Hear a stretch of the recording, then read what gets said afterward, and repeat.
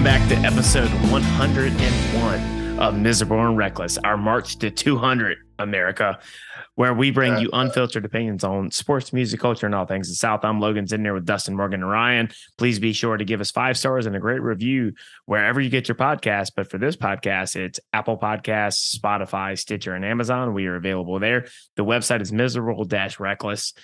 We have blog content. We have a shop. And, if you do the Spotify option for the podcast, click the description, click the link, and then you have a up to 1 minute voicemail that you can leave us. Do that. Tell us what you like, what you don't like, or as we say on tailgate season, Ryan heard it. If you want to tell us just to fuck ourselves, you can do that too. All right. Moving into the good, the bad, and the ugly. Morgan, kick it off. Well, first off, as you mentioned, our march to 200, hopefully it is as disastrous and miserable as Sherman's march to the sea. Little Southern history for you. Hey, we're keeping it Southern, aren't we? Yeah. I appreciate it. Anyway, on to the good, bad, and the ugly. Let's start with the good. We are officially 100% all underwear with Brody. Nice. 100%. He wears underwear to bed at night. He's kicking it like a ninja. He is officially 100% potty trained, like fully. So we're all so excited about that. He hasn't worn a pull up probably, I'd say a little over a week maybe. So knock on wood, no accidents. But I just say that, he's probably pissing his bed right now. So as you speak. As you speak. So tune in next week to find out what happens. My bad.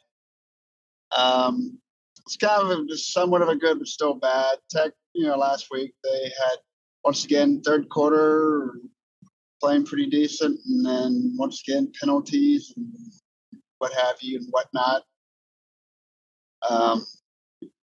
Just killed them. They just not disciplined at all. So that they got their work cut out for them in the off season to get that shit under wraps.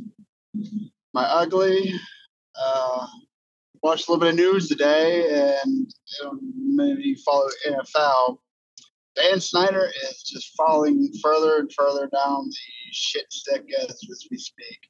He's getting sued by the Attorney General for his workplace misconduct, and I'm hoping he's just one ugly, sad sack of shit. And his days as the owner of the Redskins cannot come fast enough.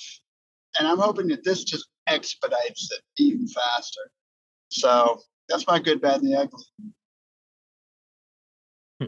All right. I love the enthusiasm about Dan Snyder. I just wish we would, as a organization, put that into winning. But, we haven't won anything in my lifetime as of note. But Morgan, I love your optimism. I hope it's contagious because I want it to rub off on me at some point. Ryan, good, the bad, and the ugly. All right. Good. I am it only took 101 episodes, but I am recording this podcast live from Wrightsville Beach, North Carolina. I have been in Wrightsville Beach and will continue to be in Wrightsville Beach for some time, for some work before I head up to Morgan and Logan's area for the Thanksgiving holiday and for the big game on Black Friday. So a lot of time spent in North Carolina. It's my first time back for this length of time.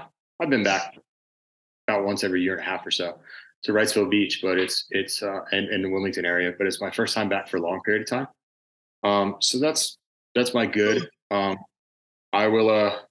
call myself out for my bad. Logan and I were talking about this, but on Saturday night we had an extra hour of drinking. The way that this works for those of you who are not paying attention is when they set the clocks back or forward, sometimes they always do it at 2 a.m., right? So sometimes you can lose an hour of drinking technically, and sometimes you gain an hour of drinking. So the only good thing that comes from this stupid thing that they call daylight savings time, and I'm sorry, farmers, but it's stupid, is another flyover country thing that we have to deal with that nobody cares about. I'm going to blame the Big Ten for and Big 12 for daylight savings time. Anyways, we get an extra hour of drinking. So this used to be a big deal in college, especially when you come down to the beach bars down here in Wrightsville Beach. So I, being a little out of practice, not so much the drinking, but at the paying attention to when you get the extra hour, because it's been a while since I've been out at that time of night. I showed up on Sunday. So I showed up the day after we would have had an extended period of time. So yeah, rookie move by me. So oh well. Another thing that I thought was kind of interesting that's based out of Wilmington, and I'll go back. I'll say this is all part of my good, I guess. I was at Waterman's Brewing. Used to be the old Fibber McGee's, for people that are familiar with Wilmington at all. There's a lot of breweries in Wilmington. Wilmington's gone a little brewery crazy. I'm not a beer drinker, but at the same time, Waterman's is a really cool place that I think I've talked about in the past on the podcast. We went when we were down for Dustin's wedding in Wilmington. I went for the first time with my wife. They do really cool things. We've talked in the past on this podcast about Wrightsville Beach lifeguarding. Unfortunately, it was kind of in a tragic situation that we were talking about it, but that's part of why Waterman's exists. They exist to help with the people that have passed away, or the people that the sea has taken too soon, whether those be fishermen or lifeguards or boat captains or anything of that nature. They've got a tribute wall on the back, which I think is really cool, and it's something that I like to stop by and see. Also, they serve liquor and really good food, so that works as part of the brewery thing. It's not the brewery. It's not the brewery idea that you're thinking of, where you go in and you see the tanks and it smells like shit. So it's actually a nice place. So we like going there. They got a knockout logo if you ever look them up. Here's why I'm going into all this detail. So I'm sitting here and I'm killing some time while my wife works. She's got a little bit more of a busy schedule than me. So I'm reading Wright Thompson's book, Pappyland, while I'm down here, just kind of sitting out on the balcony and watching the waves roll in. And he's talking about old Fitzgerald. He's talking about Pappy Van Winkle. I'm not going to ruin the book. I'll just tell you that it's a pretty good book, and it's about family, and it's about what family and legacy mean, and about how you can't really go home to a place. You have to go home in your mind, and because places change and your memories don't. So hopefully, if you still have your memories and you can cling to them, even if you go back to a place, whether it's an old still that your dad brewed at or a beach bar that now is completely changed and is different, you're still going home to that place in your mind, even though it may not be the same. So I'm sitting here reading that and getting a little more nostalgic probably than I should, and probably thinking a little harder than I should about it. We go out to Waterman's Brewing that night, and lo and behold, what do I see sitting on the counter in front of me? I see a bottle of Old Fitzgerald. I'm like, you gotta be fucking kidding me. I was literally just reading about this barrel of bourbon that Pappy Van Winkle made with his father. If you Google or Wikipedia Pappy Van Winkle, or just go ahead and Google the cost of a bottle of Old Fitzgerald on the secondary market. It's sitting on the counter at a brewery of all places in front of me. I casually asked the bartender, is there anything left in that bottle? Because it looked like there was hardly anything left at the bottom of the bottle. And the guy, kid you not, looks at me, an angel from above, and he says, you can have the rest of it. It's been sitting here for a while. And just take it. Just take it for free. Gives me the rest of the bottle. Folks, this is a $650 bottle of liquor. I walked into a Waterman's Brewing place in Wrightsville Beach, North Carolina, and the gentleman poured a $650 bottle worth of bourbon into a shot glass, did not charge me a penny for it, and then said, if you don't mind, I'm going to take the bottle and I'm going to go put it in the office. I'll try and take it home later. So he knew exactly what he was doing. So if you want to know the magical experience of Wrightsville, and let me tell you something, it's been open for about 2 months. And if you know anything about bourbon, when something's been open that long, it oxidizes and everything else. It was still as smooth as anything I've tasted. So I can't imagine what it would have tasted like when you first popped it the first 20 minutes. So I don't even know what that is. I don't know if that's a good, bad, and the awesome, or if that's a good, bad, and the incredible, or whatever. But to be given a bourbon that I've never had really in my entire life that is that significantly old. Bourbon was probably about as old as I was. It was bottled in the 80s, I can tell you that. So that's incredible. And I purposely kept that from you guys because I wanted to say that here. That's pretty nuts. What are the odds? Yeah. Can't be very high. That is pretty cool. So they won it in a Buy lottery. a lottery ticket. They won it. They won the bottle in a lottery from the ABC store. That makes sense. Yeah. So that's it for me.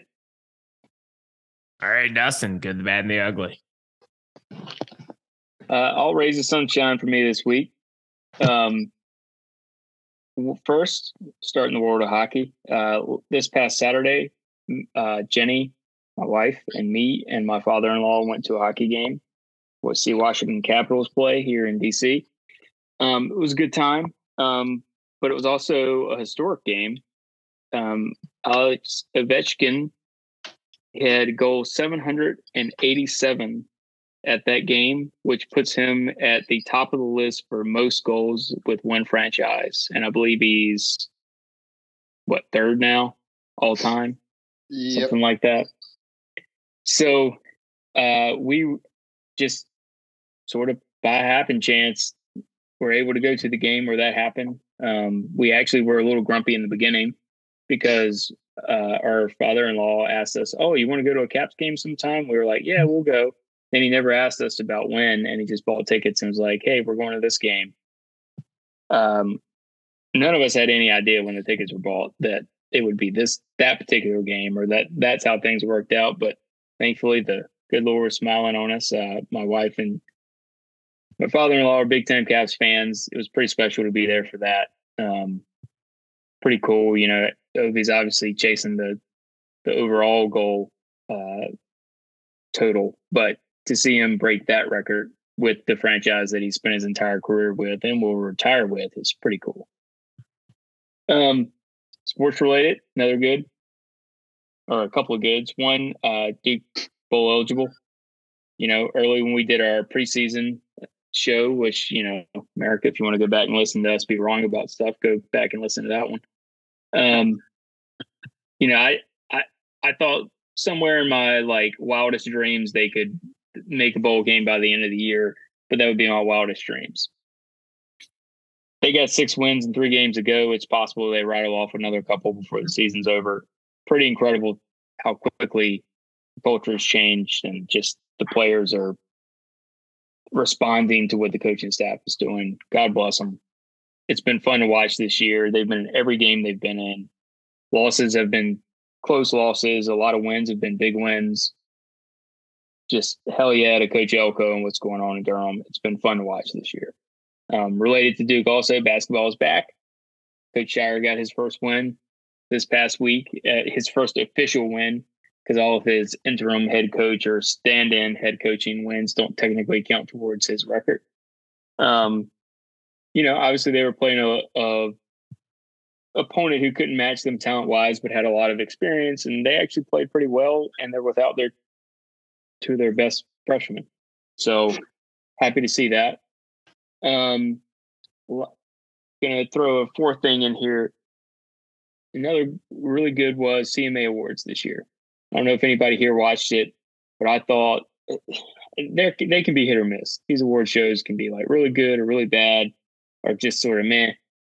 This year, I thought they did a really good job with the CMA Awards. A bunch of things stood out. One, the very end, Luke Combs took his moment of winning Entertainer of the Year to basically be like, I'm glad country is actually country again. He basically made a little speech about that at the end, and I thought that was pretty cool, Luke Combs. Amen. He is not my favorite guy, but I appreciate that he has kind of pulled the mainstream back to being more country, and I appreciated that he made a point to make that point at the award show. Sure. I thought that was really cool. They also took a moment to honor blanking on his name, Alabama. Jeff Cook. Passing away this past just a few days ago, which I thought was I figured they would do. but I was glad that they like found a way to work it into the show because it was very last minute. And then the third thing is they honored Alan Jackson, and Alan Jackson is up there on near the top of my list and of all-time greats in country music. They did a good job with it. Guys like him deserve to be honored before they're so old and frail that they can't like participate in the ceremony. And by doing it now, even though I know he's got his health struggles and he's not really able to tour anymore, he was actually able to not just sit in the audience and kind of smile and wave, but able to perform a song. And then he gave a speech like after it. And just sort of talking about how much country music meant to him, how much his wife was a supporter of his, and just on and on. It was good. And I was happy to see it. I thought this year's show was the best one in a very, very long time. And so I was very happy with the CMA Awards. It's worth it. If you care about that kind of stuff, I'm sure it's on demand. You can go watch it. It's not, going to be awful to watch that later. And then you have Peyton Manning as one of the co-hosts. So if any of you NFL friends out there care about that kind of stuff, you got that going on. Or college fans. It's been a long time ago now. It's been a long time ago. I was 3 the last time he played in college. Well, now you just told everyone how old you are. Yeah, I'm 28. Come at me. It's at Cole Cants Country on Twitter. Grow up, you child. What song did he play? Because I didn't get a chance to see it. Don't Rock the Jukebox. Nice. Cool. So he sung that, and then they had Dierks, John Party, and Laney Wilson performing a few other songs prior to that. So they did a good job with it. That leads perfectly into my good, and good this week because Dustin, I also have 4. I contemplated not having 4, but after you had 4, hell with it, I'm doing it. And the first I'm leading off with the CMAs, like you said. The best CMAs they've had in 15 years. And the fact that you can tell who the actual quality artists that also have mainstream success with who they got to play the Alan Jackson tribute. It was John Party, it was Dierks Bentley, and it was Laney Wilson. It wasn't Luke Bryan, wasn't FGL, wasn't any of those guys. It was John Party, Laney Wilson, and Dierks Bentley. Which leads into my first good. Laney Wilson was probably the story of the night. Laney Wilson had a big theatrical performance with Hardy for their duet, Wait in the Truck. Cool performance, but Laney Wilson had a huge night. She is 30 years old, just released a very good record in bell bottom country. Laney Wilson is going to be the next big female country star that is probably going to occupy that Miranda Lambert space for the next 10, 15, 20 years. She is. She is. Not saying she is going to be Miranda Lambert, but she's going to occupy that space. And keeper of the flame. Do what? Yeah, she's going to be the keeper of the flame. There you go. Because Laney Wilson is undoubtedly country with her music. And she also has mainstream appeal. It's not like you're throwing out these pop stars that are these sugary pop music that you hear from early Kelsey Ballerini and other types of artists. Look, I call it like I see it. I'm not. They don't like it. They don't like it. The reality is Laney Wilson is going to be a star. Laney Wilson is definitely country, and she had a big night. That's something to look forward to with country music. That just underscores what Dustin was saying, that the CMAs was probably the countryest show for an award show that we had seen in a long time on TV. And that's a good thing. Anybody that is a longtime country music fan can't deny that. All right, moving into now the rest of my goods, college athletics related. NC State. It's going to be a common theme for the next 3 goods, but NC State, big win over Wake Forest, 16 straight at home.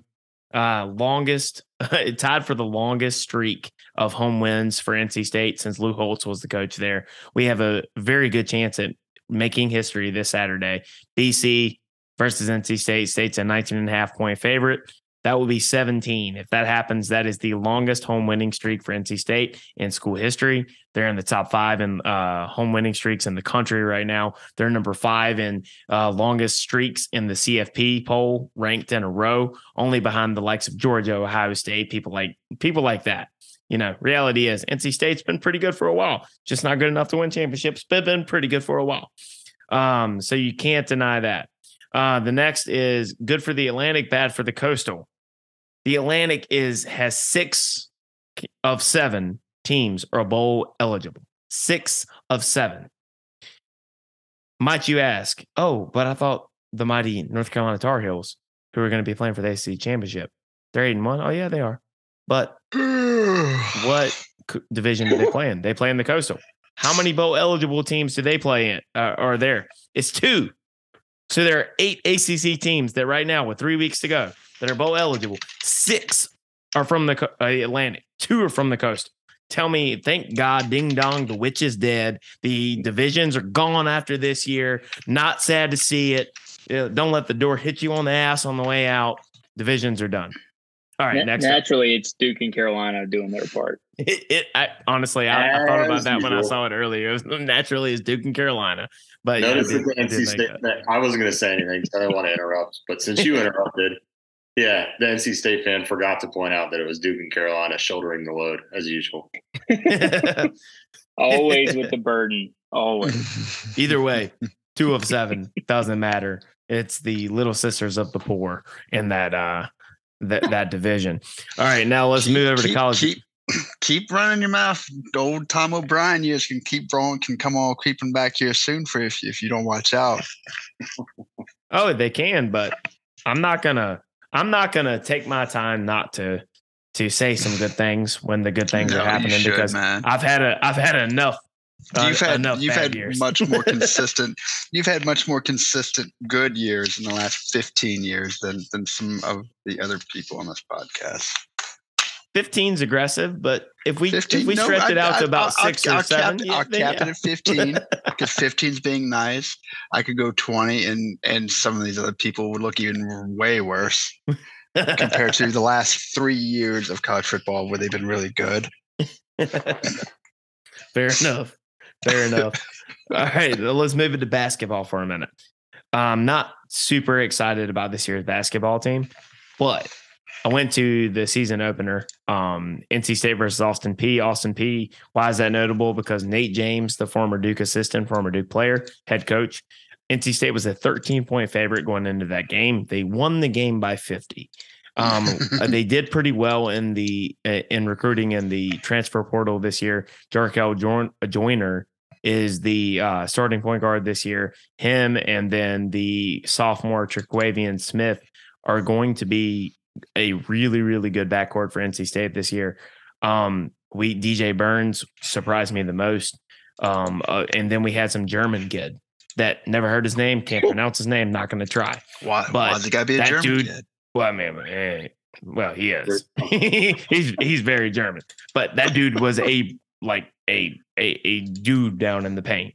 I was really impressed against lesser competition. What I saw, I think this team's ceiling is middle of the pack in the ACC, but I don't think this year's NC State team, based on the effort they gave out on defense, based on the previous 5 years, finishes dead last in the league or even in the bottom 3. I think they're going to be a middle of the pack team, which, to a lot of fan bases, the Dukes, the Carolinas isn't good enough. But when you had your statistically worst season in program history last year, this is, you're kind of excited to be able to maybe be above 500 in conference play. No, it might happen this year. So with that being said, go Pack. Well, I mean, with the history of your program, you should get excited, man. I mean, you guys had a history of being pretty decent. And then, Mr. Red Jacket in the early 2000s just really shit the bed on that, man. Yeah, Sidney Lowe era is where it hit new lows, but that Sidney Lowe was a low era. Yeah. Oh man. But yeah, it could be better this year. We'll see what happens. Speaking of basketball, I never thought I saw some other Virginia Tech fans talk about this. They were like, "Thank God basketball season's here," and I just kind of messaged them. I was like, "Who would have ever thought in the last 25 years or so that Tech fans would ever come to the point where they're excited the basketball season has showed up to save them from college football?" It's usually the other way around with a lot of my other friends where, I'm sitting here, let's keep it on college football. Like, no, we're done with this. Thank God basketball season's here. But now the tables, the turntables have turned. Yeah. And I'm just happy over here because I got both seasons. Dustin, that's just not nice. We got a long basketball season, Morgan. It's no telling how that's going to go. Wait, we'll do the ACC preview in December. I mean, unless something really bad happens there, you're Duke. You don't have anything to worry about. Until it comes to lacrosse season. Oh, that joke hasn't aged well. And that's where we used to say in the first 100 episodes. Next topic. All right, Morgan. College football pick'em. Take us into it. All right. Well, let's jump on into it. Records after week 10. Ryan's sitting at 32-24. Nobody cares. Logan is at second place, 30-26. Very impressive. And Dustin and myself are sitting tied at 26-3. How are we still tied? Asterisk. I don't know. I can tell you. I mean, granted, yes. They've been tied for 4 weeks now. Dustin should have more wins, and we shit the bed on that one. I'll admit we did shit the bed on that. Dustin flipping his coin last week. I think he literally went 50-50. So he's clearly just given up because he went to Ireland and decided I don't care anymore. He wanted to see the top of the Guinness building. We picked it for Logan, but yet y'all pick for me. So we're still on that one. That's fake news. That's accurate. I would be tied with Logan if y'all just 50-50 made week 1. But anyway, whatever. I'm going to flip the coin this week, so let's go. Morgan, give yourself props. You took LSU last week. Nobody else did. I did. I just had me and the coin took Notre Dame. Don't forget about that. Yeah, no, you definitely deserve that. But I just, when you got Alabama barely winning their games, it was bound to happen. So, Morgan, my favorite line you had last week, I almost used it on tailgate season this week for the Notre Dame game was, Rudy was offsides. I don't care. I'm going with Clemson. Say that again. Last week you were like, Rudy was offsides. I don't care. I'm going with Clemson. Did I say that? Yes. I don't remember. Damn. I don't remember saying that. Let's see though. But yeah, I took LSU. Ryan, you took Georgia. But I mean, that wasn't really going out on a limb too much. Not really, because it is Georgia at the end of the day, man. That was a fun game to watch. I was watching. I was babysitting my niece and yeah, we all took Wake and State won, so that was good stuff. So yeah, Wake can suck my deek. Good old Winston-Salem Deacons. There you go. Yep. So college football rankings, of course, Georgia's at 1. Who'd have thunk that? Who saw that one coming? Ohio State and Michigan both in there, and good for you, Big Ten. Nobody fucking cares. You got basketball season now. Oh wait, we'll see you next year. And TCU rounding it off in 4. So playoff time comes. 2 maybe 3 of these teams will not be there, but definitely 2 of them. Tennessee sitting at 5, just kind of waiting to itch back in. They're not out of it yet. Oregon's at 6, LSU 7, USC is at 8. They want their shot. They might get it, probably not. And go grab your surfboard and go to the beach instead. See you next year as well. Teams of note, we got Alabama at 9, Clemson at 10, Ole Miss at 11, State at 16, and the Irish are at 20. Sorry, and Carolina's at 15. That must be South Carolina, right? I'm sorry. There's a big black marker on my computer screen here. It's blacked it out. Even my phone doesn't like Carolina. So, Ryan, I do have a question for you before we get into the pick'em because it's the only week I can ask it. So, over the next 4 games, you guys have Wake Forest, Georgia Tech, who is not good, but you lost to last year, NC State, and Clemson. What is your record through those? Clemson, but okay. 1 win of the next 3 and you're in. All right, come on. Sorry, you're going to play Clemson. You're winning the Coastal. Unless you lose out, you play Clemson. You lose out and Duke wins. Let's throw that even in there because that's the only situation where you lose out. Lose out. Will it. Let's will it. Let's just will it right now. So of those, say you play those 4 games, 0-0, those 4 games. What's your record at the end of those 4 games? Well, Clemson's a win. We know that. Of course. I actually do think they could beat Clemson right now. Clemson's offense is trash. They decided to stop playing offense after they played NC State, damn it. But anyways, I digress. So it's funny that you ask because these teams are concerning to me. I looked at the end of our schedule at the beginning of the year. If there was 3 games that I would not pay for tickets to go to, even though I went to the NC State game last year and I'm paying to go to the NC State game this year, they are Georgia Tech, Wake Forest, and NC State, because that's not going to be a fun game.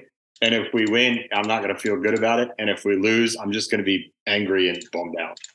So I think it's highly possible. As a Carolina fan, and I don't even want to sound butthurt, the first thing that leapt to my mind when you said that is 1-3. Because we'll lose out. but I think that we're better than Georgia Tech, and we should beat Georgia Tech. I wonder if Sam Hartman's got sick of playing Sam Howell, but man, they should have no defense. We have at least shown that we have a defense. So I could somewhat, but Wake has none. I mean, Wake has no defense. So I could see us winning that, and then I don't know. I mean, my answer to you is I could see us going 1-3 and beating Clemson, or I could see us going 4-0 and going to the Orange Bowl against Penn State or whoever. So it's 1-3 or 4-0. Yeah, pretty much. No in between. I think they're gonna go 4-0. That's my opinion. I think they have 4-0 in the bag. Yes, I think they do. I don't trust the freshman quarterback. I don't trust the Heisman hype. I think that it's a house of cards. I really do. I think it's like Tennessee, right? Oh, all of a sudden they get 1 loss to a decent team. I mean, we're prefacing the game now, right? But it's a 7:30 game against an unranked Wake Forest team at Wake Forest. This is all the makings of like, oops, sorry, the referees forgot how to count. And if you just made that field goal, as opposed to doing a swinging gate bullshit because you thought, blah, blah, blah. It gives me heartburn. I'm glad I'm in North Carolina for the next few, but I'm not. I can tell you the Wake Forest, they don't call offensive PI and they don't call holding. So enjoy that this week. But anyways, Morgan, let's get to the pick'em. Let's do it. All right, Dustin, we got our game up first to pick, man, on ESPN3. Wow, is that the same channel with the squirrels on the skis are on? That's where they have the spelling bee and the arm wrestling tournament. Good shit. Good to know. So Tech is at Duke. Well, Duke, from what I saw, has the 21st ranked running offense in the nation. Well, that's game. I saw that. So Duke's going to run all over Virginia Tech, and there's going to be the no third quarter showing like it's been the last couple of weeks. So happy for you, Dustin. The first year head coach for him, and he's having a great season. I really am happy for you and your team. So I'm going to pull Duke on this one. Woo. Dustin. I'm flipping the coin this week. So, Oh, that's right. You got to flip the coin. let's see. Heads away, tails home all day long. Let's see what we got. Tails. Let's go, Blue Devils. Ryan, man, the next up big Blue Devil fan. What you got? Well, we beat Duke. That was in overtime. On 2 questionable calls, yes. Yeah. And we beat Virginia Tech, and that was in the first quarter. So I'm picking Duke. Okay. No, hey, you know what? I deserve that after 2017. That ass whooping that you took, and also the last 20 years of us having a winning record over you. I deserve that. Hey, you're welcome for the 9 overtime game you guys won a couple years back. Or whatever that was. And you're welcome for the Hurricane game. Yeah. Ooh. Yeah. When I was at Navy watching them beat Houston, and I was watching the scoreboard wondering why in the hell. We were the only 2 teams playing in a full-on hurricane. But yeah, cool. You were not. NC State beat Notre Dame in the 50th anniversary of Carter Finley that day. I was there. I was present. I was sitting in the rain. You and 5 other people. That's what DJ Barnum wrote the song Hurricane about, right? That's Logan. What do you got, man? So this game is at Wallace Wade. Why is that important? It's not at Lane Stadium. Give me the Blue Devils. It's not that Duke's crowd is good. It's because it's not at Lane Stadium. Well, hopefully this season it gets them riled up and ready for next year for more, and they start piling that place, filling it in and getting loud. Well, I think it's probably fair to say I probably spent more Saturdays in Wallace Wade than anyone here. It's not going to be a raucous crowd. They could one day. I mean, it's probably the Brunswick Stew's fault. They have good food there. You eat the food and you go to sleep. You're too tasty stew. You can't. It's too tasty. You just got to take a nap after that Brunswick stew. Hey, there's renovated bathroom. The track is gone. They have nice like ferns and everything everywhere. I mean, it's aesthetically pleasing if you ask me. It's a beautiful stadium. It is. Nice little Saturday. Logan, this is how I know you're a millennial, because you're worried about the amenities. Yeah, we're just pissing between the seats, man. Yeah, back in the day, you wouldn't get a charge for that. Don't ask me how I know. Anyway, speaking about piss on seats, next up, Carolina at Wake Forest. I mean, what you got? Welcome to the show with your brand new college football team at a school that has a high school stadium. Truist Field. You're not even in Wake Forest. Like, stop calling yourself Wake Forest. Fuck. Carolina's going to wax their ass, my honest opinion. But, Ryan, I'll let you pick first. Well, I think that at the beginning of the year, we were all concerned about Sam Hartman being out, because Sam Hartman is a legitimate talent quarterback. He may not be great on Sundays, but he's very good on Saturdays. And I'm not going to wax poetic about his story again, but the guy can sling it. And up until they lost in overtime to Clemson, I know NC State just took them out last week. There's a reason why NC State is ranked right next to us in the rankings, in the CFP rankings. But man, Wake Forest lost in overtime to Clemson, guys. I mean, not exactly a shitty team. I don't care that they're playing in a stadium of 6,000 people and that their mascot makes no sense, because he's a demon and a deacon at the same time. If you're from the South, you'd get it. Well, I'm saying unless they're talking about the sinner saint, thing, and we're supposed to go super deep into the metaphysical and all that other philosophical stuff. But at the same time, I think let's put it this way. When I set up the notes to do the rankings, I was surprised that Wake Forest wasn't ranked, even though they lost to NC State. So I think we have to win, because we should win, because we're the better team. And I hope that Drake May will go out there and he will compete with Sam Hartman. But it does not surprise me in the least, as I've already alluded to if Carolina doesn't. So I'm taking Carolina for the pick because it's important to me to always cheer for my team as opposed to playing this bullshit game of like, oh, well, at least I'll get a pick right on a fictional podcast. No, I'm not doing that. The podcast is real. The podcast you can find on Spotify, Apple Podcasts, Amazon, and Stitcher. So it's very much real, unlike UNC's CFP hopes. Anyways. I have not said anything about the CFP hopes. No, you haven't, but Twitter has. Don't worry. Give it a few years. They'll be back to just talking about basketball and lacrosse. Speaking of fictional places, Twitter. Anyways, Morgan. Right. my pick is Carolina. For my good friend Ryan's sake, and I don't like Carolina, but hopefully they do stick around and stay consistent this time around. But if history has taught us anything, Carolina the flame will die out soon. And all money and resources will be funneled back to basketball. Was that a pick for Carolina this weekend and not? Yes, that was a pick for Carolina right now. I couldn't read between the lines there. Dustin,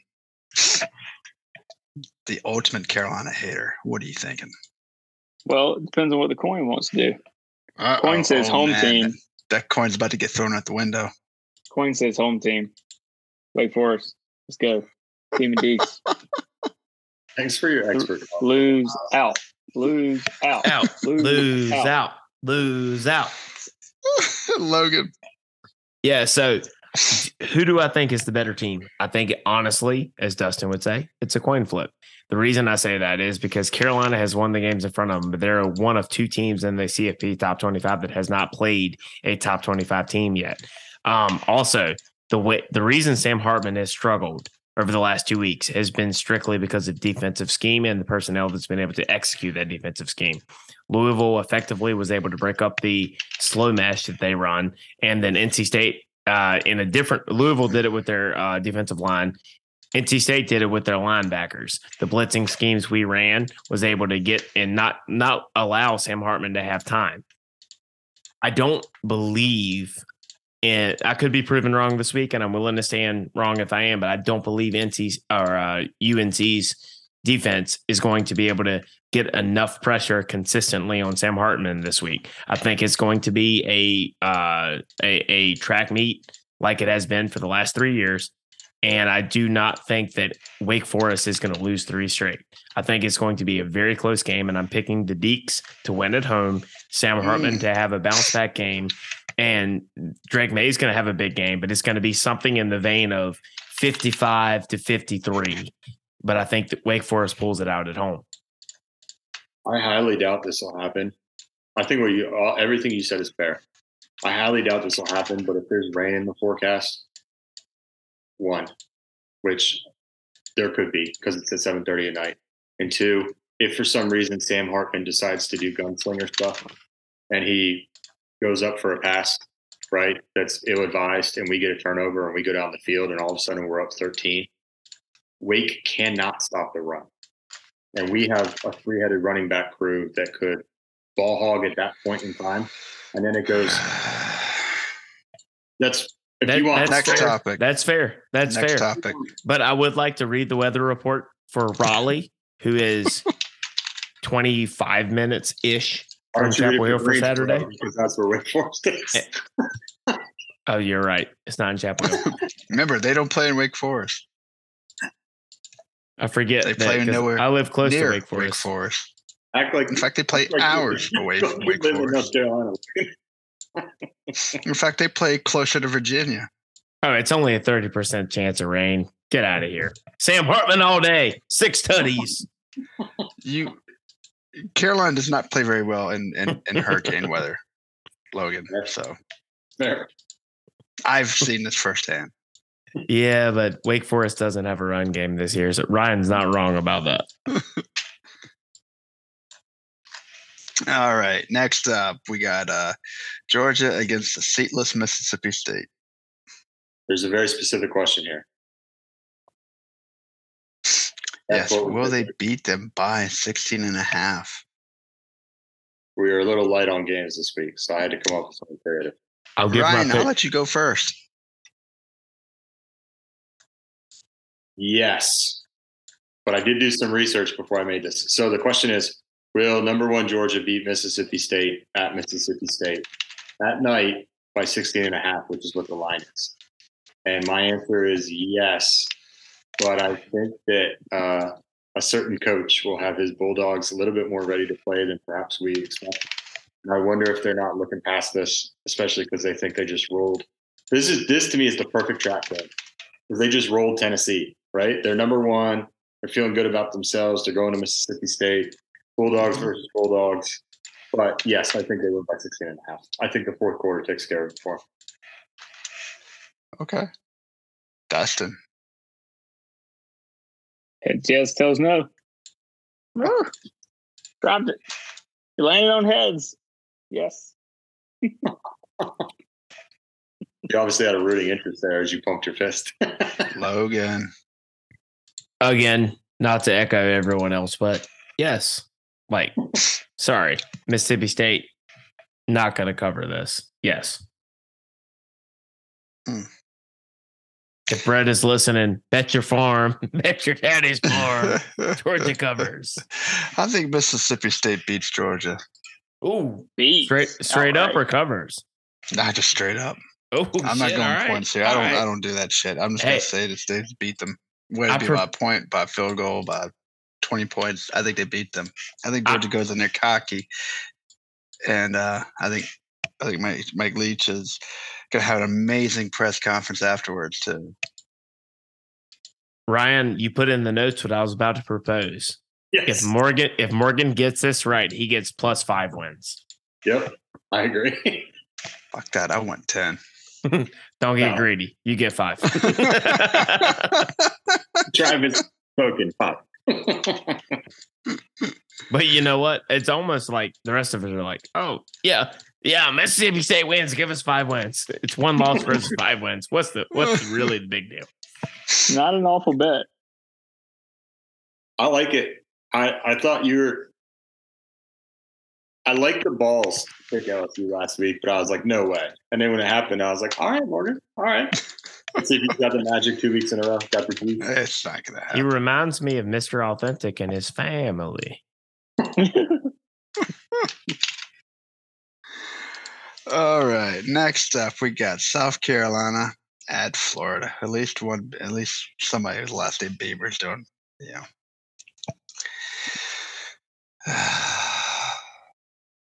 Gators are favored.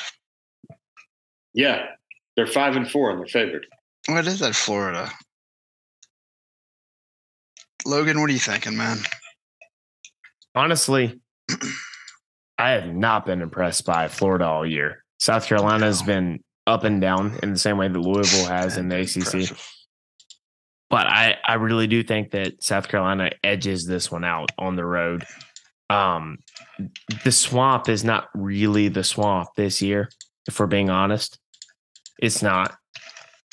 I'm going to be eating my words like I was last week when I picked Tennessee and when I picked Wake Forest. But you know what? It ain't next week. So fuck Florida. It's going to be South Carolina and Shane Beamer. Let's go, Cox. Well, Florida hasn't been Florida or the swamp in quite some time, actually. Give me Shane Beamer and South Carolina. Come on, Morgan. Let's go, Cox. Let's go, Cox. The only team you can chant that Angle, with. Angle, don't you want to drive a Beamer? No. I drive a Jeep.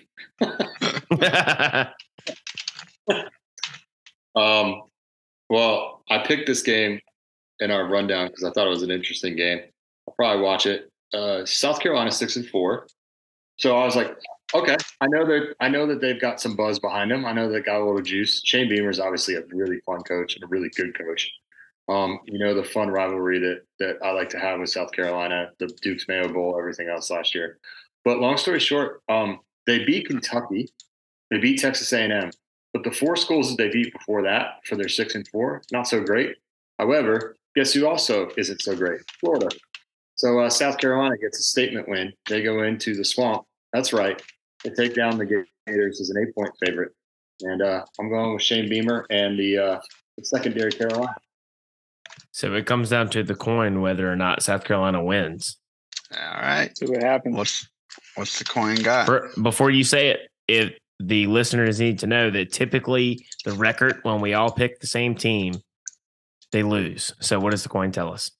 Well, last week or 2 weeks ago, we picked Carolina and Ole Miss together, and they both won. So those are the Magic teams. The coin tells me Shane Beamer is going to win. Let's see what happens. Shane Beamer to the Mount Rushmore. The Mount Rushmore of M&R is one pick of one game, 1 week. Hey, if we can't make a mountain out of molehill, then what the hell is this podcast for? Some other. I'm sorry, Logan. Go ahead. Damn, Ole Miss. 3:30. CBS. Sorry, my eyes are contacts are massive here. Glazing over. Sorry, I fell asleep there. This next game. Just kidding. Just kidding. Number 9, Bama. You heard that right. Number 9, Bama. Not 5, not 3, definitely not 1, but number 9 at Lane Train at 3:30 in the afternoon. I'm going to go on and make the same statement that I made on Tailgate Season. Available on Spotify and Apple Podcasts for all that are interested. But the era of Alabama and Clemson being the top 2 and being untouchable is over. They're still going to be in the CFP conversation and going to probably win national titles and probably have years where they might be untouchable in that year. But the era of year in, year out, Nick Saban, Dabo Swinney being untouchable, over. Not even a question. NIL, transfer portal, that shit has offered more parity since we've seen since the BCS era. With that being said, Nick Saban is still the best coach in college football, and Nick Saban has not lost back-to-back games since the year of 2007 when yours truly was 13 years old. So. He just lost back-to-back games. No, he didn't. I'm going to double check. Go ahead. Say what you were going to say. Alabama wins, Ole Miss covers. Fair enough.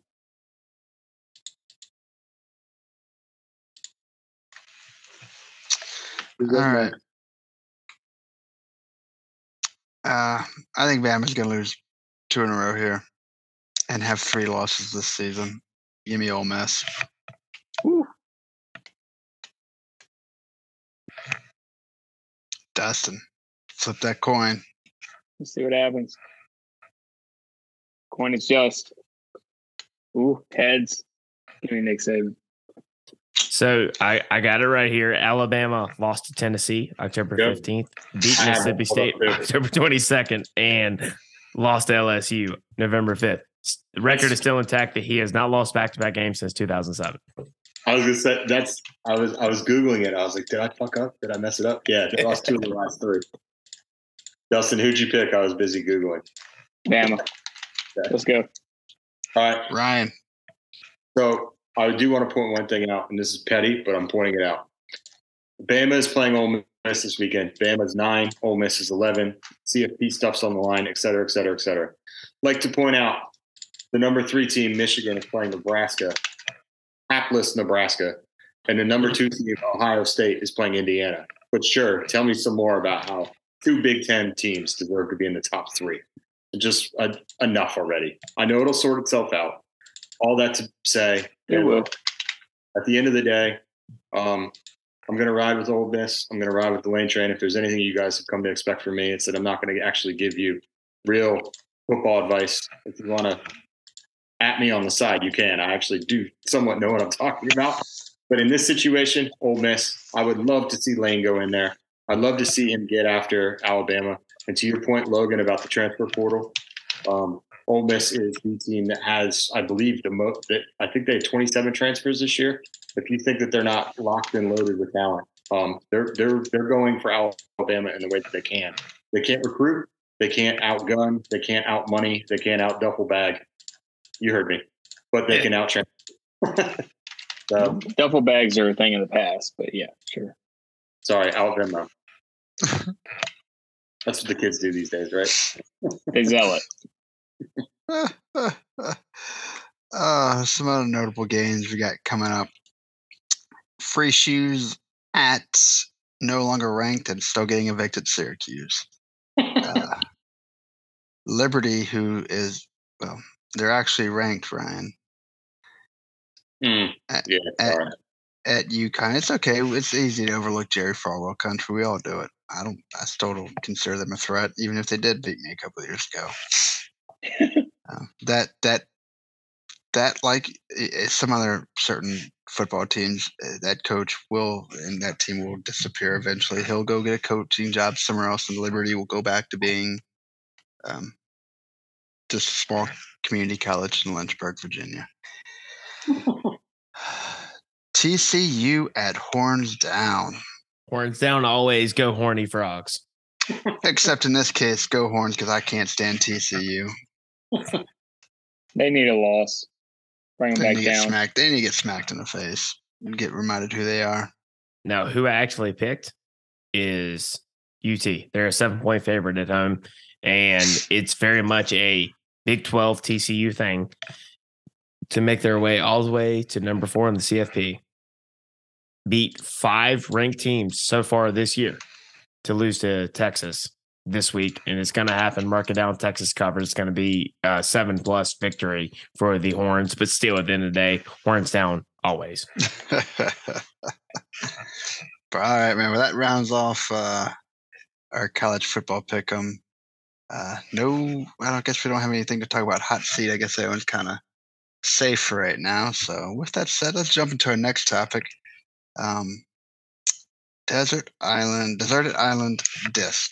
Top 5 albums. If you were deserted on an island by yourself, what top 5 albums do or must have in your collection that you got to have them with you while you're who knows, growing your hair out long, beard down to your ass cheek, and never getting off the island.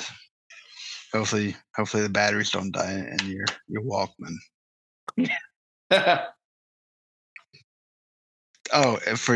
Sorry, Logan. A Walkman is a device that us older people had. Back in the day, it took 2, depending on which kind you had, took 1, maybe 2 AA batteries. You had to hit it a few times depending on which one you got. And, headphones plugged in into it. I repeat, they weren't wireless. I repeat, yeah, they weren't. Like I do, and they took these things called cassette tapes. Now, let's repeat that back. Cassette tapes. I repeat like I do in the group chat every other week. I am almost 30. I know. I grew up in the partial digital age, not the fully digital age. Oh my goodness. Oh. So Logan does take a lot of shit for being young. And the thing is, like, I'm young, but in the grand scheme of things, I'm not that young compared to what the kids actually are. Which hurts me to say. I've had to accept that recently. They keep talking about all these damn words they use for slang, and I don't understand them. That's where I finally was like, kids. I was like, these damn kids. That should be another episode. Mark it down. You tell us what the slang is. We try to guess it. Oh, I would love a segment like that, because we had some interns at work. They're all like 19, 20 years old. They say this shit, and I'm just like, what does that even mean? And so, yeah, let's do that segment. You heard it here. The same people that brought you 3 hicks and a carpetbagger. Next up, you got 3 wheelchairs and a hipster.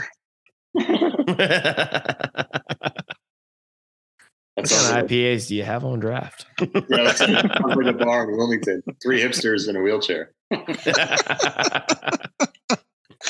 Oh my goodness. All right. So with that said, let's jump right into it.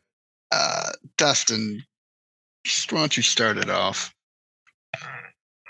Sure. I'll go through these pretty quick. Top 5 America. with the caveat that I bet on any given day, if you ask me this question, I might change some things. But of course, this is all mood and it's your just current. Emotions completely can be all of our subjective. current mood. Yeah, there's some things that would stick around. One, I would definitely have some Tom Petty in the mix. Of course. One album that stood out to me was the anthology Through the Years. It was a double disc of a bunch of his best music. It that album I got when I specifically remember getting that album when I was in high school, and I remember like opening it up, and I think it had the lyrics in there for all this stuff. Like, this was the old days when you went to the mall and bought CDs. That album I would take with me. It's a little bit nostalgia, and also I just love Tom Petty. Nice. Outside of that, I would definitely take Blue Clear Sky, George Strait.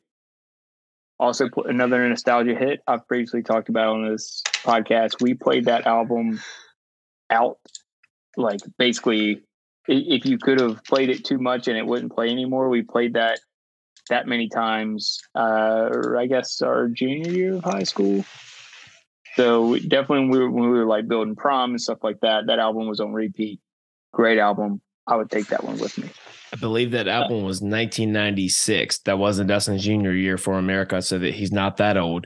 But do you know the story behind why it's Blue Clear Sky and not Clear Blue Sky? I know it was some kind of trademark deal.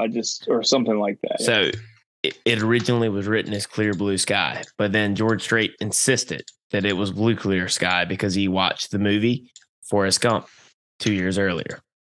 Oh, wow. Who'd have thunk? We're talking about Desert Island.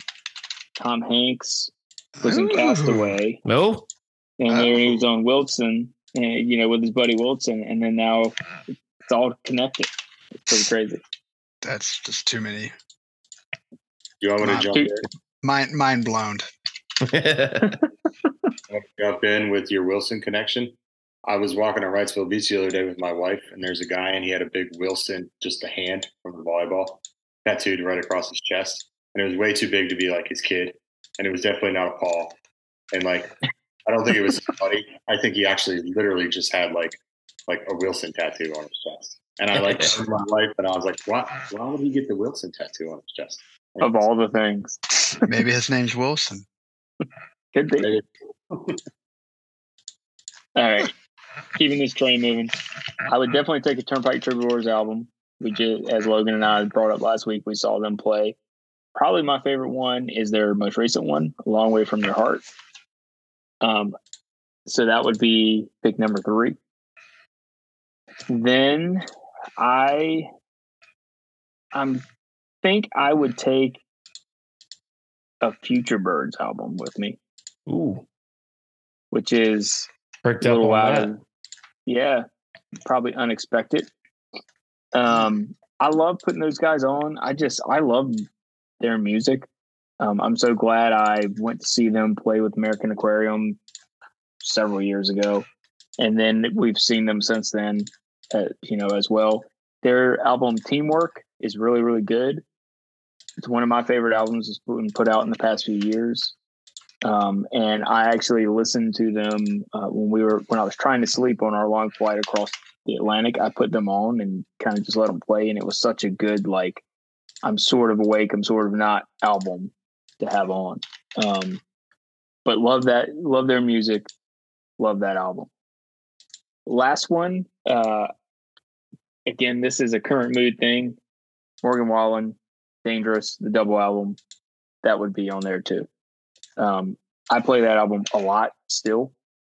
I played it a couple days ago, full length, and listened to all the songs. It's just a fantastic album. While the CMAs might have thought they did him a favor by letting him in the door this year, they still were not ready to. They still needed their pound of flesh, and were not ready to recognize him for anything. We're recognizing him right here on Miserable and Reckless. Fantastic album. Another one of the best ones out in the past couple of years. Love that. I would take that with me. So again, that'd be Morgan Wallen, Dangerous, double album. Future Birds, Teamwork. George Strait, Blue Clear Sky. Tom Petty, Anthology Through the Years. And then Long Way From Your Heart, Turnpike Troubadours. Will you put that? Awesome. Yeah. You want me to? Yeah, I got you.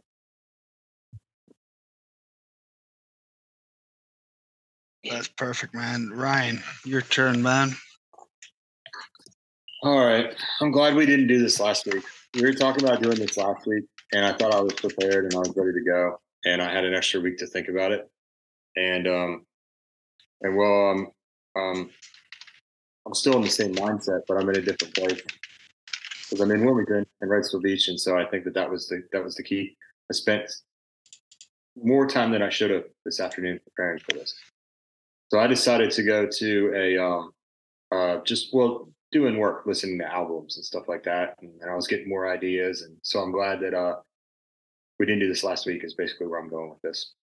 The first one I'm going to go with, I don't think comes as a huge surprise, but the way that I did this is I'm not an album guy. I love putting together playlists, and I love picking a really good song. For example, like my favorite song probably right now, like I love a bunch of Fleetwood Mac songs and stuff like that, but you get 4 or 5 really good ones on the album, but they have 12 songs on the album. So like I love those 4 or 5 songs, but I don't want to listen to, if I'm being honest with like the way that we're doing this, I would spend a lot of time on my desert island skipping. So I don't want to, that's not a good album for me, right? So what I try to do is find albums of bands that I really, really like. And then there was almost no filler. So I just did it mathematically. I would go listen to an album this afternoon or yesterday. And then I just picked the albums that either meant the most to me or the albums that had the highest percentage of songs, because that way I know that I'm going to be getting the most out of my time on the island. So the first one I'm going to lead off with is The War on Drugs. We've talked about this on this band on the podcast in the past. I kind of got Logan to listen to them a little bit a while ago for our Song of the Month.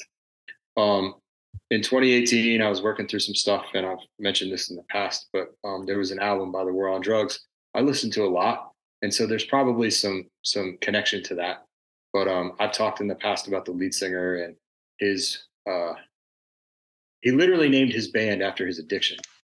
Okay, so the guy, he's from Philly, so it's not a Southern band. I went to go see them on New Year's.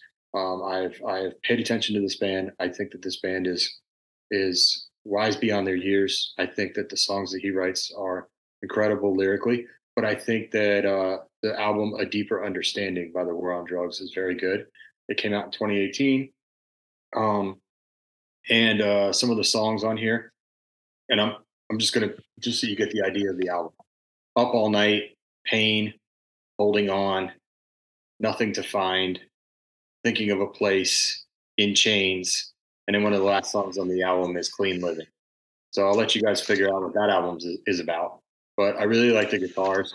And basically, if Bruce Springsteen had a fuzzy guitar rock band, that's what The War on Drugs would sound like. And you would know if you listened to our Song of the Month playlist, because we put a War on Drugs song on there called Occasional Rain a couple of months back. The next one, just trying to go through this as quickly as possible because I could do an hour and a half on music.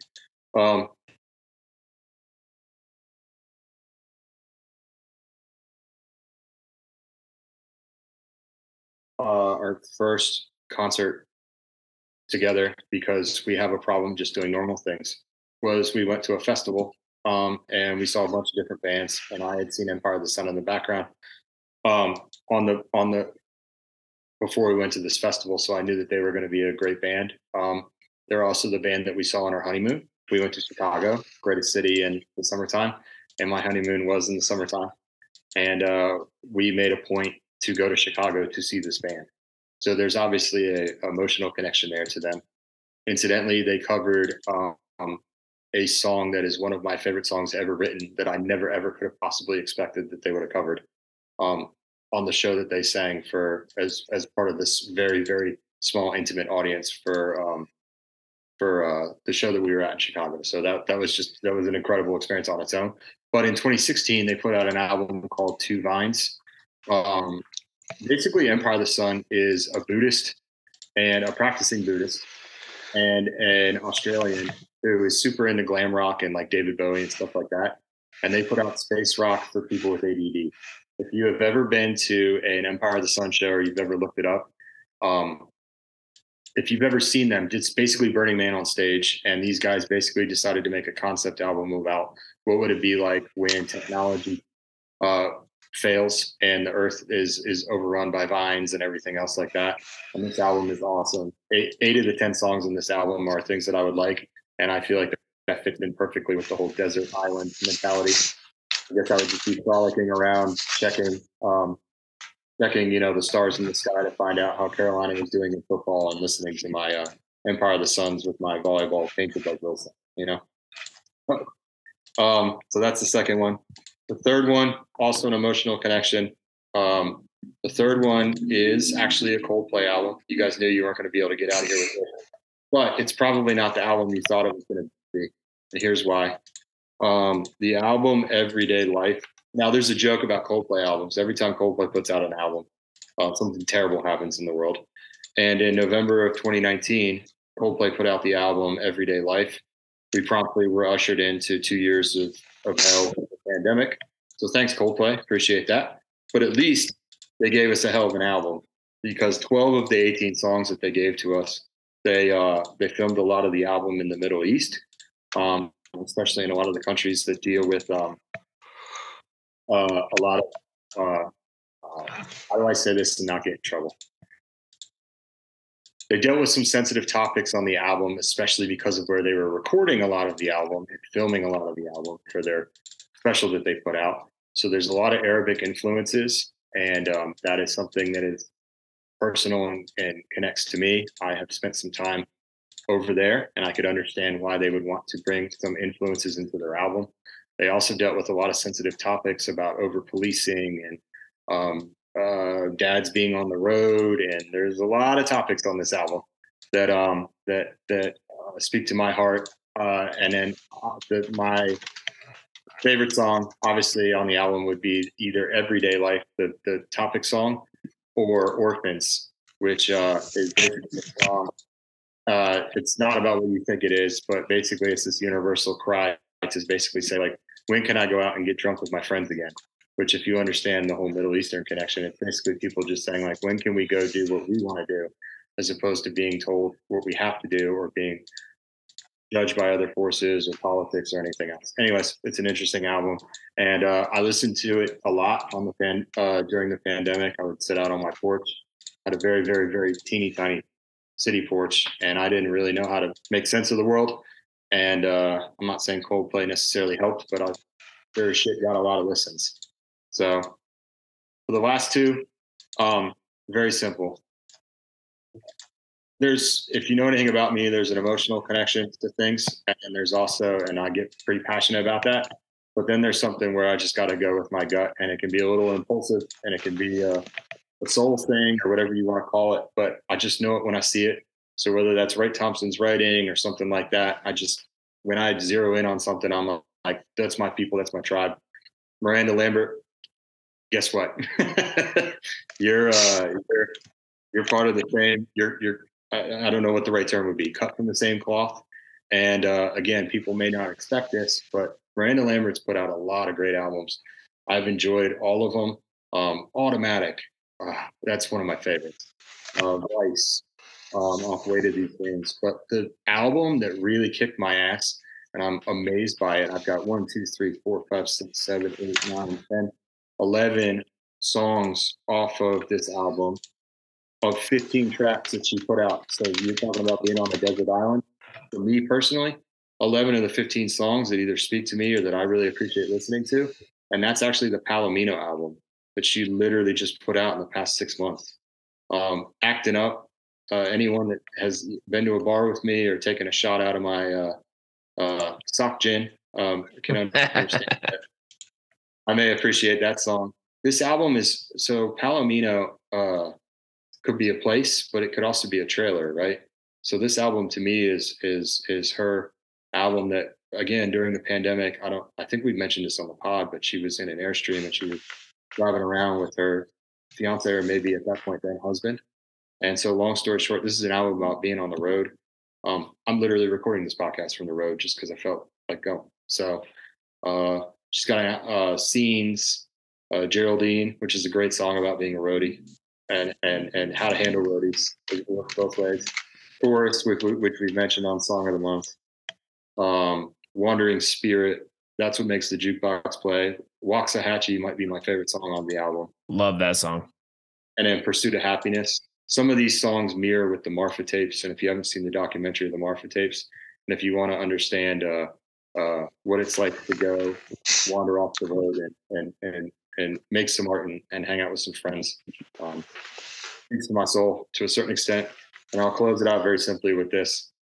My wife knows this, but been awkward being in Wrightsville Beach for the past couple of weeks. This is my college town.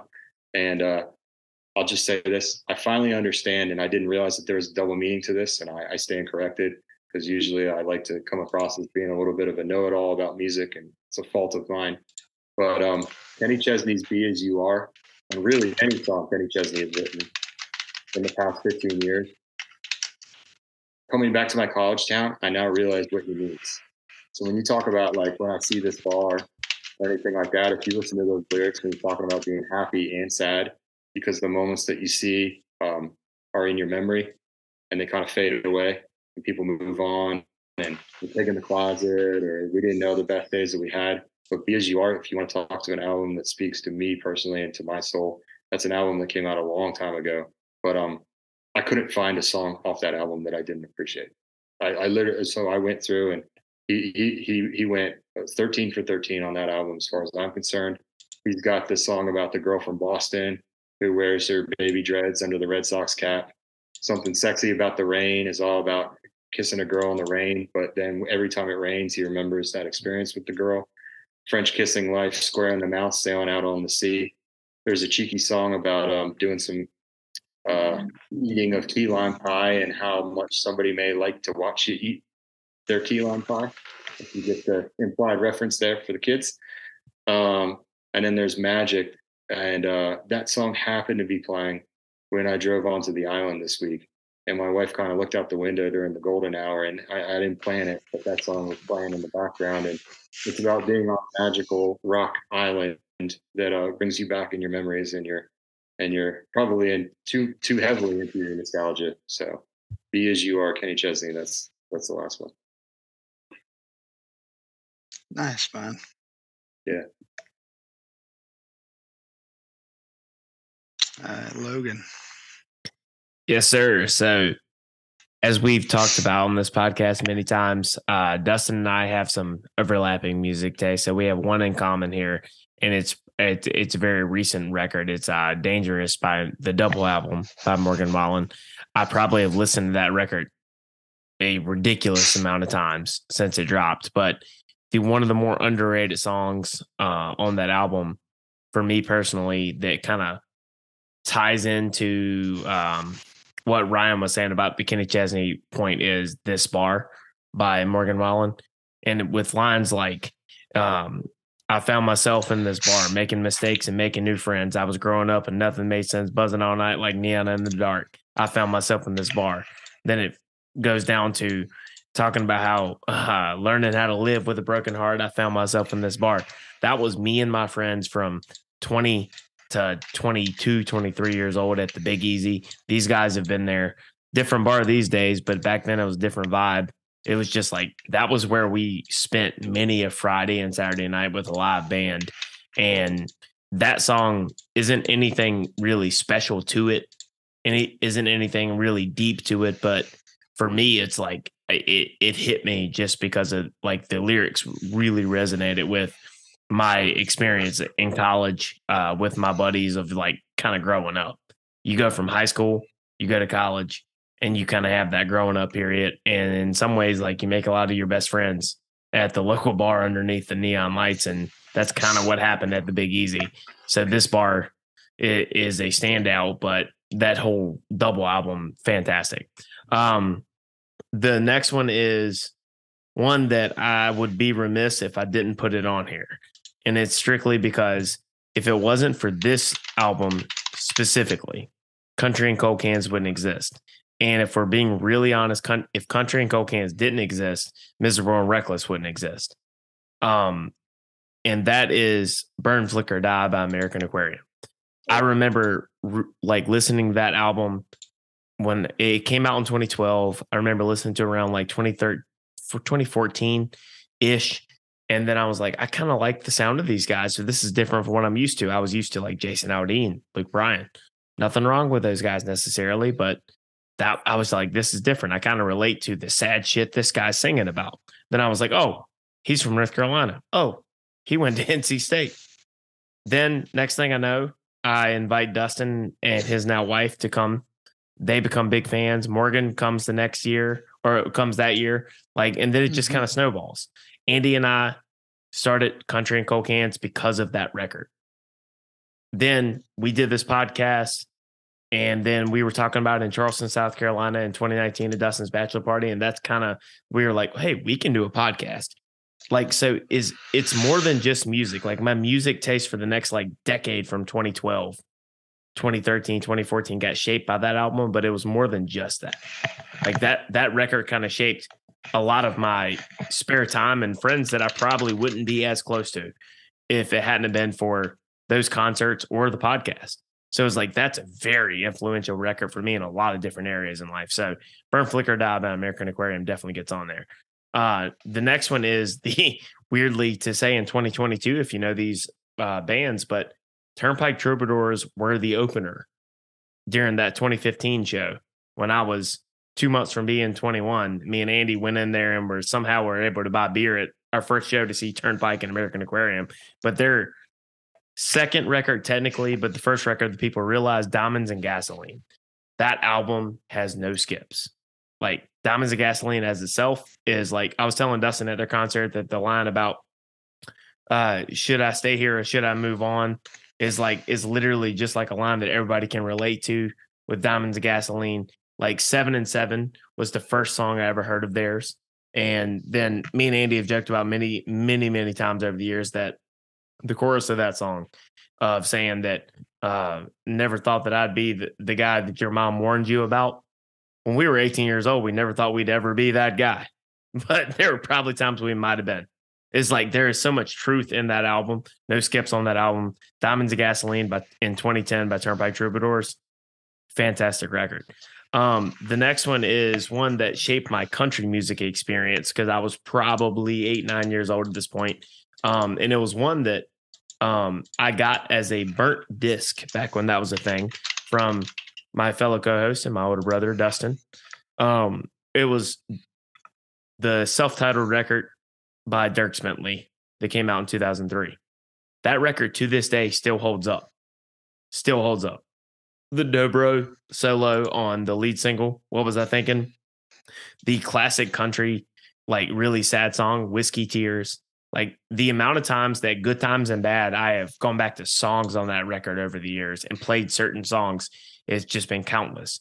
But I owe gratitude to my brother for that because he gave me that record when I was just a child on a burnt disc. Listened to it, and that kind of shaped my, this country music shit that's sad and things don't work out. I kind of like it. And it was really that 2003 Dierks Bentley record that kind of like shaped all that. And then going in the same vein, there's when I was in high school, I drove a 1990 Ford F-150, tan and brown, 8-foot truck bed, single cab it was this extended cab, but 2-door truck. Family still has it. Before I drove that truck, we would ride around in it on Sunday drives as people in the South do. And back in the day, we didn't have a CD player in it. We only had cassette tapes. My dad had 3 cassettes that he would play. It would be Donna Summer, the Eagles, and the greatest hits of Keith Whitley. The greatest hits of Keith Whitley probably made the biggest impact on me of those 3. I mean, Keith Whitley is a guy we lost way too soon in country music, but I still can remember the moment that the song I'm Over You hit me when I was like 10 years old. I was like, this song's pretty good. And I didn't really fully understand what it was about, but like now as being an adult, like the lines, you heard I'm drinking more than I should. You heard I ain't looking all that good. Why are people making this up? Or no, whatever. I'm been drinking tonight. But anyways, are they making those stories up? I'm over you. Like that literally is just like a killer chorus for a song. And Keith Whitley is a guy that we lost too soon. The fact that like my parents played this and it was like I absorbed it as a child in that truck. And the truck that, 6 years later was the truck that I was driving. And I drove it until I went to college. Like, love that truck to this day. Hated it when I was 16, but loved it. Love it now. Like the Keith Whitley Greatest Hits cassette made a big impact on me. So if I had to narrow it down to 5 records, because I'm a big album guy, those albums are probably the ones that I would have to like say would make the cut. As Dustin said, the Morgan Wallen one is like the more recent pick, but sometimes you have to have a little bit of good time music. And I think that, beer don't do nothing but the party, as Morgan Wallen says. You might need a little bit of that on the island. So Dangerous Mexico. Mix. It's all a mix. It's all a mix. Yeah. So 2 things real quick. Dierks Bentley album. That was the album that was like making the rounds when I moved to Wilmington. So not to like, that was a big deal down here. And I thought for sure when you said country and cold fans that I typed in Dierks Bentley, like ready for you to like. And then Keith Whitley, that story, you sound exactly, hey, you could fit right in with Marty and McGee. I'm just saying. Talk about your old truck back in high school, listening to Keith Whitley. I'm just saying, if you were able to get up on Saturday mornings, you'd hear a lot of stories. If State ain't playing, I'm not up. There you go. That leaves one. The man, the myth, the legend.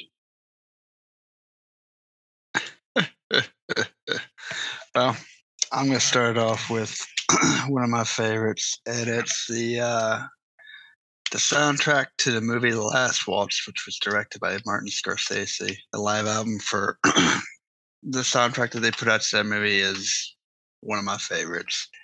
I mean, you have guest performers from Neil Young and Neil Diamond. You got Muddy Waters, Eric Clapton on there, Van Morrison, Bob Dylan, a bunch of people. And it's probably one of my favorites. Yeah, I'm not gonna go on to list all the damn songs that they sing on it because if you don't know who the band is, then you failed at life, and I'm sorry. You'll find out. It's okay. We're not all perfect, but this album should be in every young man's collection. It's easy listening for me. Lay there on the beach, eyes closed, and just goes this. I could play this album over and over again. You guys all did great jobs with your stories on all your albums. I'm horrible at explaining why I like things. I'm pretty short and to the point about why I like things. So forgive me if I don't go deep into each album that I have here. We used to go to the bar, and one of the first things you do is go to the jukebox and you fill it up with great music. So, and then you come back and we wouldn't talk about it, and it would just be great music. So don't worry about it. Logan, you talked about your dad and truck and only 3 cassette tapes being in there. I got kind of similar story with my dad, and almost every time I'd get in the car with him, we'd be going to the beach every summer. Almost guaranteed you'd hear at least half the trip would be CCR, and that's one of the things I always look forward to every year. Riding up front with him and getting to listen to CCR, and for me, it's got to be Cosmo's Factory. I mean, You got Traveling Band, Looking Out the Back Door, Run Through the Jungle. For me, it's As Long as I Can See the Lights, probably my favorite. It's a really good song to listen to when you just want to spend some time by yourself. The next up is gotta be Dire Straits' Brothers in Arms. For you, once again, for those of you who live under a fucking rock and don't know who Dire Straits is, once again, you failed at life. But Mark Knopfler is probably one of the most underrated guitarists in the world. He doesn't get as much credit as he should. I mean, he gets credit, but when people speak of great guitarists, he doesn't make people's top 5, and it's kind of sad in my opinion. But it's a great album.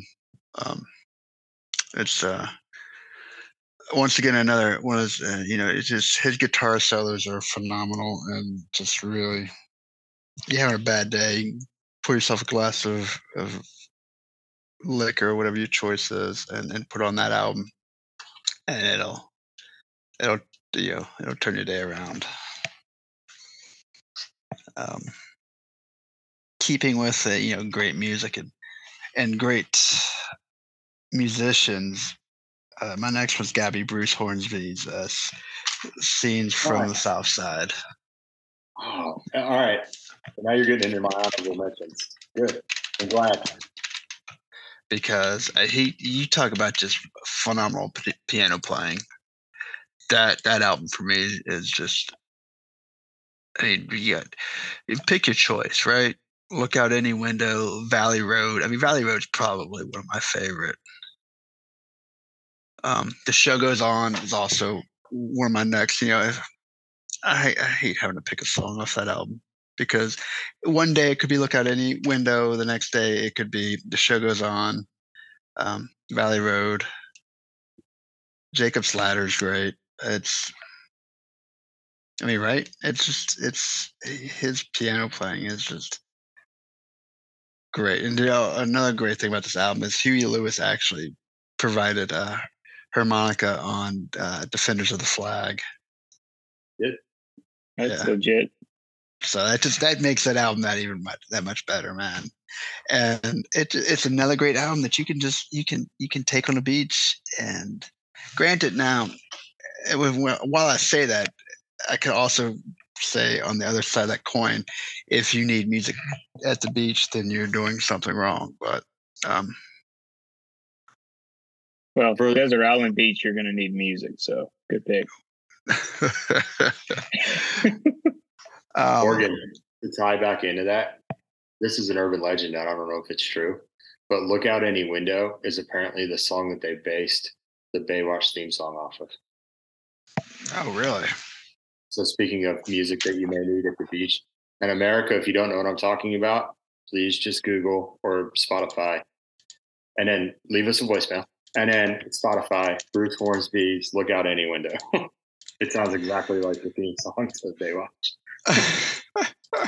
Which in no way takes away from Bruce Hornsby. And my last one is so far sounding from these last 4 albums that I mentioned that it just, you'd be like, what the ever living fuck. But I'm gonna say it anyway, and it's one of the first albums I ever bought, and it's good. I mean, it's a faster album than those 4, but it's Nirvana's Nevermind. No, I mean, you probably go, no shit, but I mean, for me, that album is one of my favorites for a couple of reasons. First, it was the first album that the first time I heard the songs on it, or the one song, Smells Like Teen Spirit, when I was 10 years old. It was the first time I just tried to actually listen to a song and understand it. And I guess I appreciate it, but remembered it, and remembered it, days later and weeks and months later. Whereas you hear other songs when you're a kid, and it's just a song in and out of your ears. But it's the first time I actually, I guess, try to dissect something that I listened to. another reason it's one of my favorite albums is, well, not all the music. There's a lot of grunge bands came out before them and put out albums before them, and a lot of great ones came after them. But at the time when they put out that album, record companies had no idea how to sell it. It was a tax write-off. Record stores had their albums like them, bands like them, in the back section of the record store next to urinals because they didn't know how to sell it either. No one was buying it. And hair metal, was still at its peak. And this album came out at the exact right time, at the exact right moment, where people at a younger age were wanting to hear something different. And it exploded, and it opened up windows and doors and knocked down walls for every band before them to get more recognition, and more bands after them to get picked up by record companies. A lot of people don't think of it like that, but it's the truth. It's you think back to before Nevermind came out, and MTV. I mean, what you saw mostly the hair metal bands all over MTV. It just, people weren't paying attention to it, and like I said, that album got put out at the exact right time. It might not have been the greatest album, but it got put out at the right time to open up people's ears to something different. Like, you didn't need fireworks and makeup and hair on stage to sell albums. You had 3 dudes and clothes they slept in the day before, and like 3 amps and a drum set, and they made more noise and made bigger shockwaves than all those other bands combined. 3 dudes and talent. That's how Dave Grohl describes it in that album, or in that documentary he does with his mom. And flannel shirts.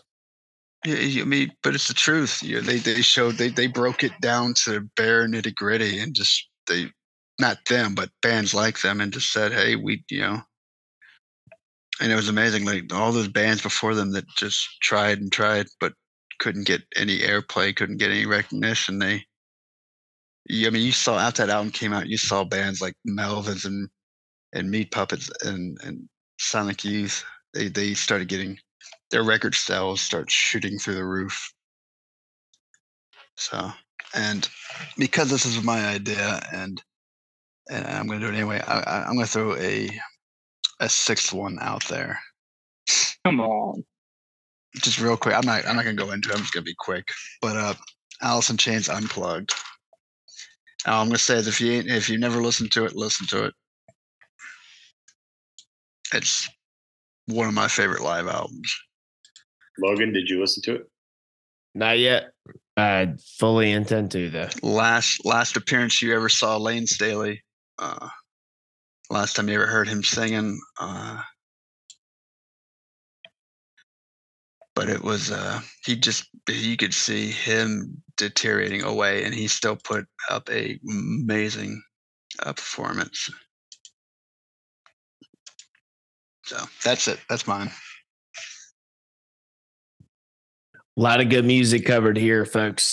America, you'd be behooved to check it out. So what we can do is we'll add some of this to the playlist, maybe.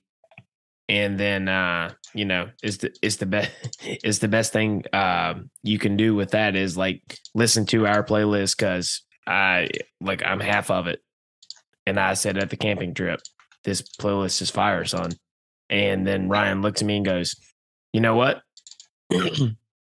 You put half these songs on there, so of course you would think it. But anyways, why don't we pick? I'm not trying to drag this out. Why don't we pick 2 songs, 3 songs, each album, and then we'll put it onto a Desert Island Disc playlist. I like it.